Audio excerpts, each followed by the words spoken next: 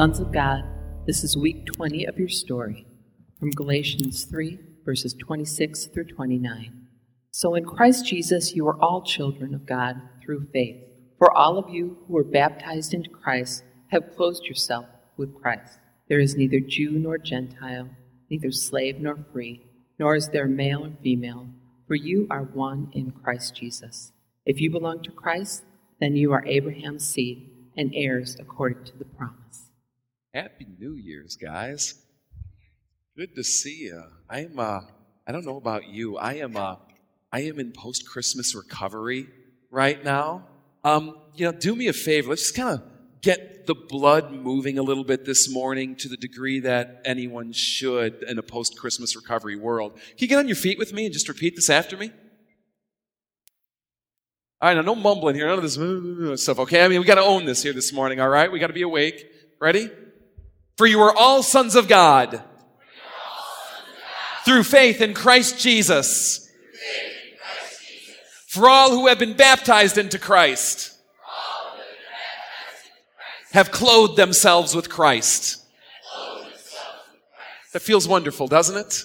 All right, you can have a seat. Yeah, it is though. It's complete post-Christmas recovery for me right now. Some of you know my family situation, but with these series of divorces and remarriages and half-brothers and stuff, just kind of like the modern American family thing happening, we have let me put it this way. Growing up, there was Christmas Eve and Christmas Day, right? Go to your dad's house on Christmas Eve, your father's family there. You go to your mom's side of the family on Christmas Day. It was contained. It was there. It felt full. But in 2 days, it's done.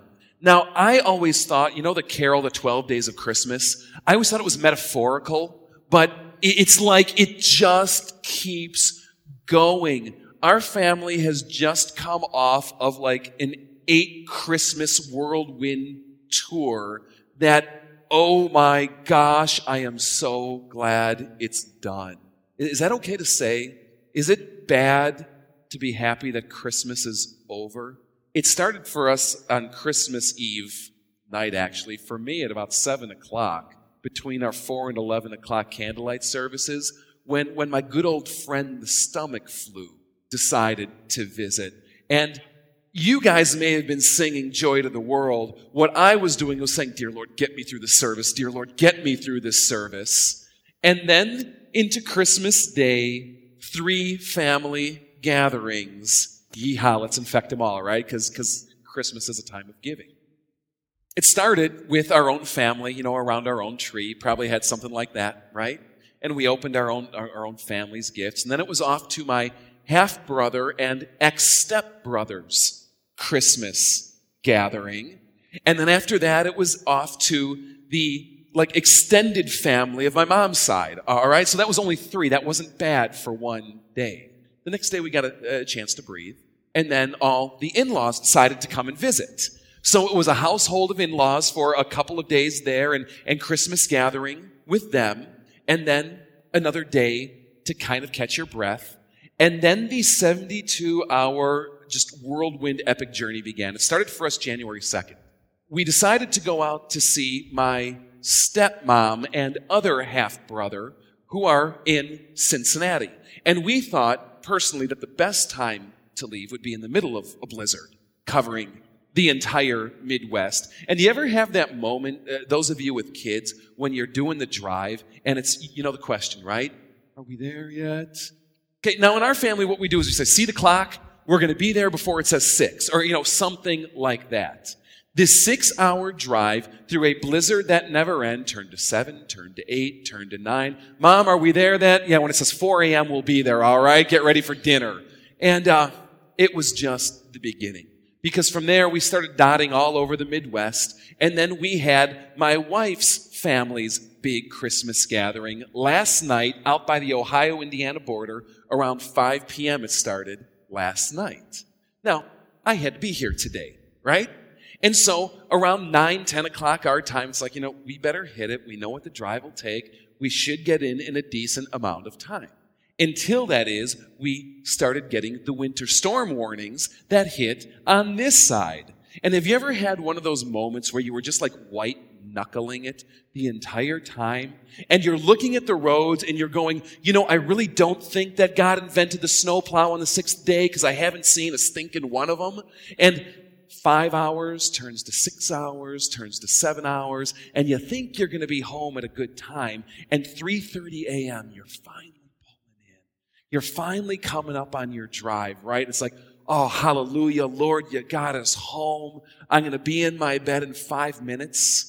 Except that every single snowplow in northern McHenry County decides to pile up their collections right where? Well, in front of our driveway. Now, when I see something like that at 4 a.m, do you know what my theory is? Gun it. Except the clearance on our van isn't quite what I thought it was. And you ever have that moment where you gun it and you just kind of like hang up there in suspended animation with half of your rear hanging out on a major highway, the other half, your car is like in this drive. You're like, oh my, you gotta be kidding me. So 4 a.m., what are we doing? Get the shovels, honey. Wake up the kids. Fire that snow blower up. By 6 a.m., we had it dug out. All right?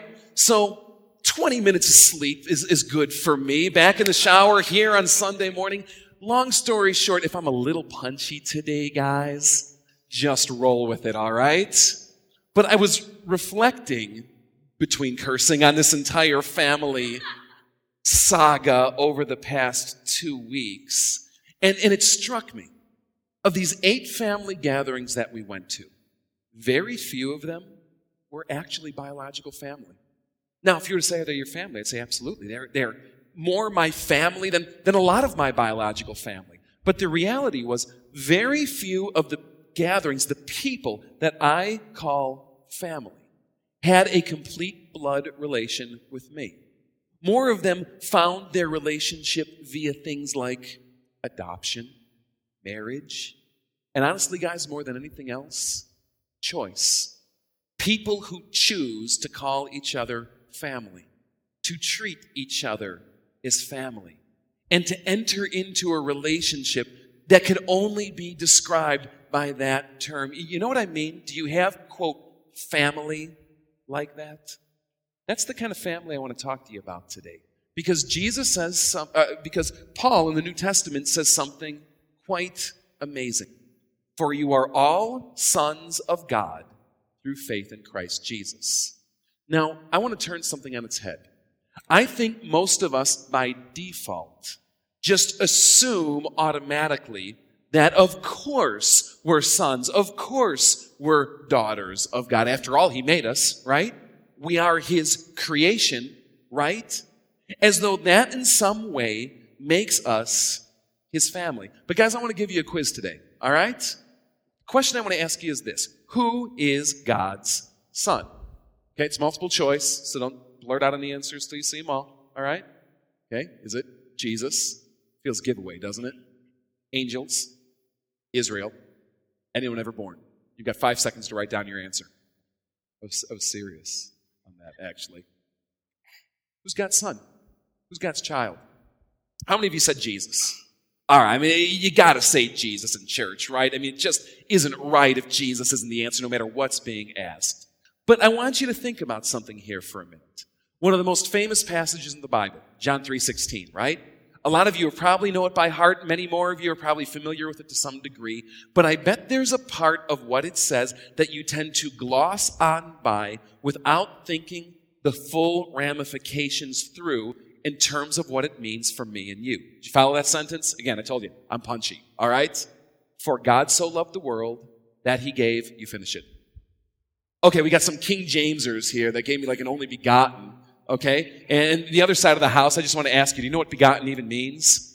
All right, so let's leave them alone over there, all right? Because I think over here I heard some of you NIVers say something like one and only or something to that degree.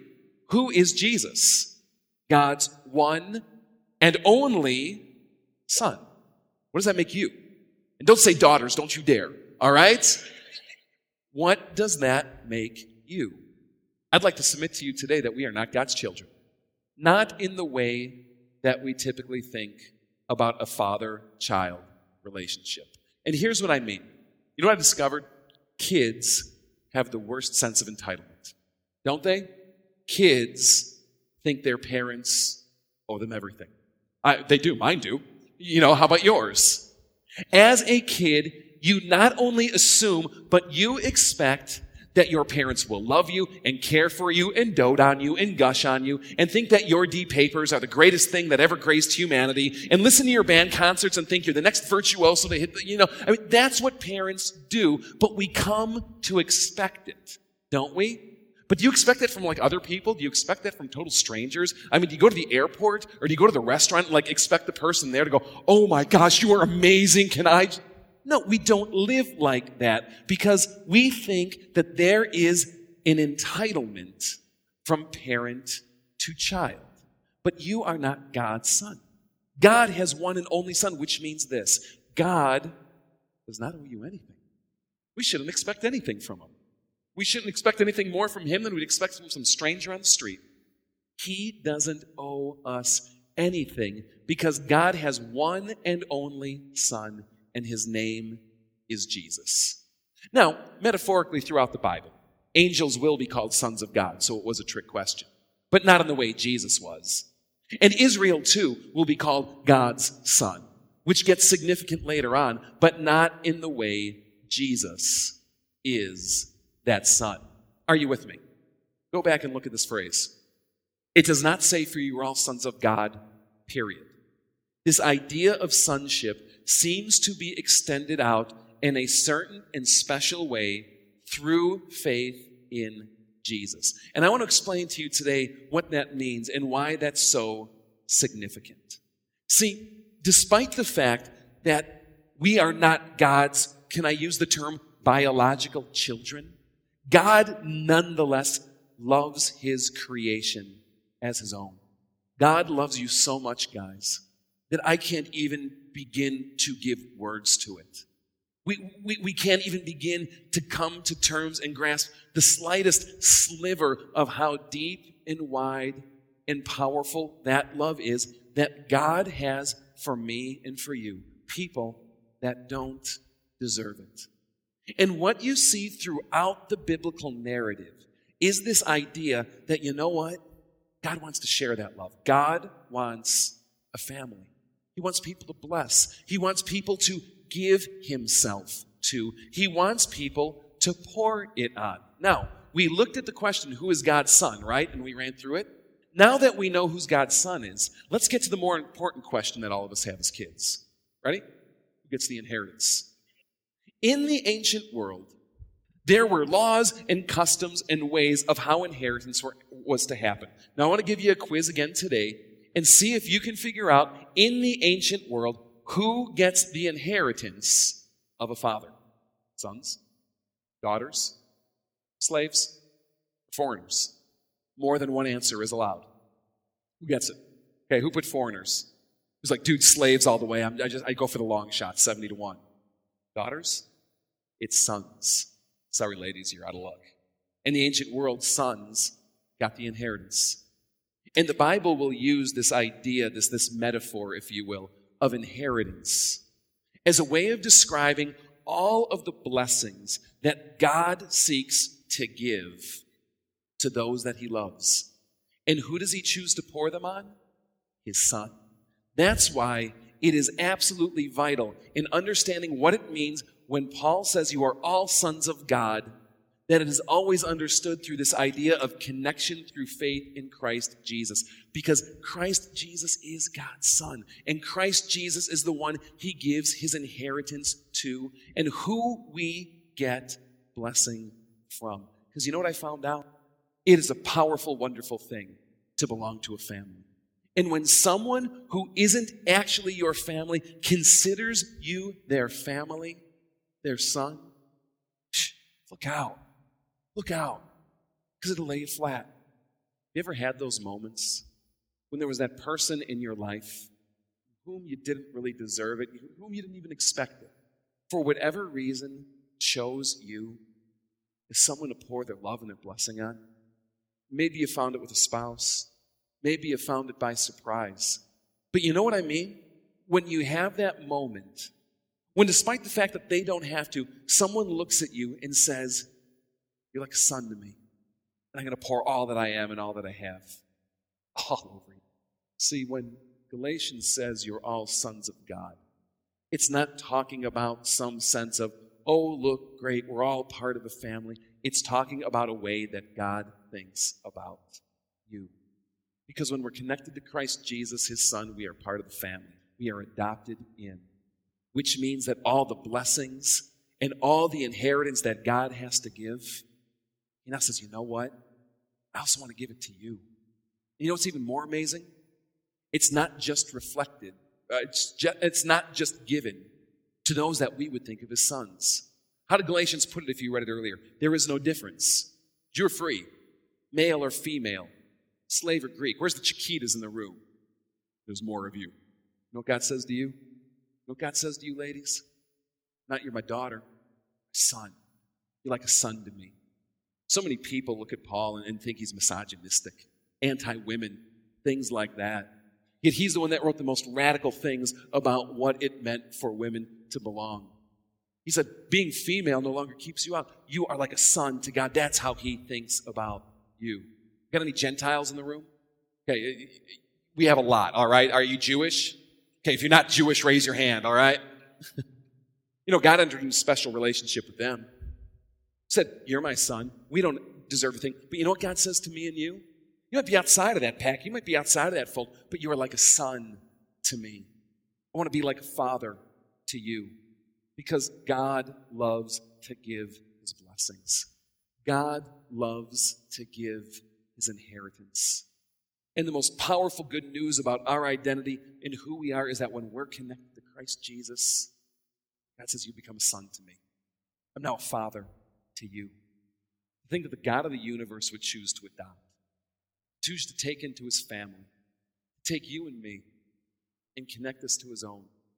That is the weight and the gravity of this little line right here of what it means that we are all sons of God through faith in his son, Christ Jesus. Because I want to encourage you, start looking at yourself in a new way. Start embracing your identity. Start realizing the amazingness of this God that we worship. Choose to call you his own. Hey guys, I'd love you to pray with me, all right? You're sons of the Lord. You don't deserve it. You don't owe it to us. You're not entitled. You don't need to give us a second thought. Lord, you chose me. You chose us. God, today may our hearts just be marked with gratitude, with thanks, with shock and awe that you would choose to give your unlimited blessings. Promise them to us as an inheritance to come. That you would choose to give everything entitled to your Son and share it with us as his brothers. Lord, Father, may we be found worthy of it. And when we realize how unworthy we are of it, may it send us to our knees, rejoicing, God, that you choose us despite everything flawed and broken about us. May we see you as our Father. May we live as your sons. May we embrace it as the essence of who we are, oh God.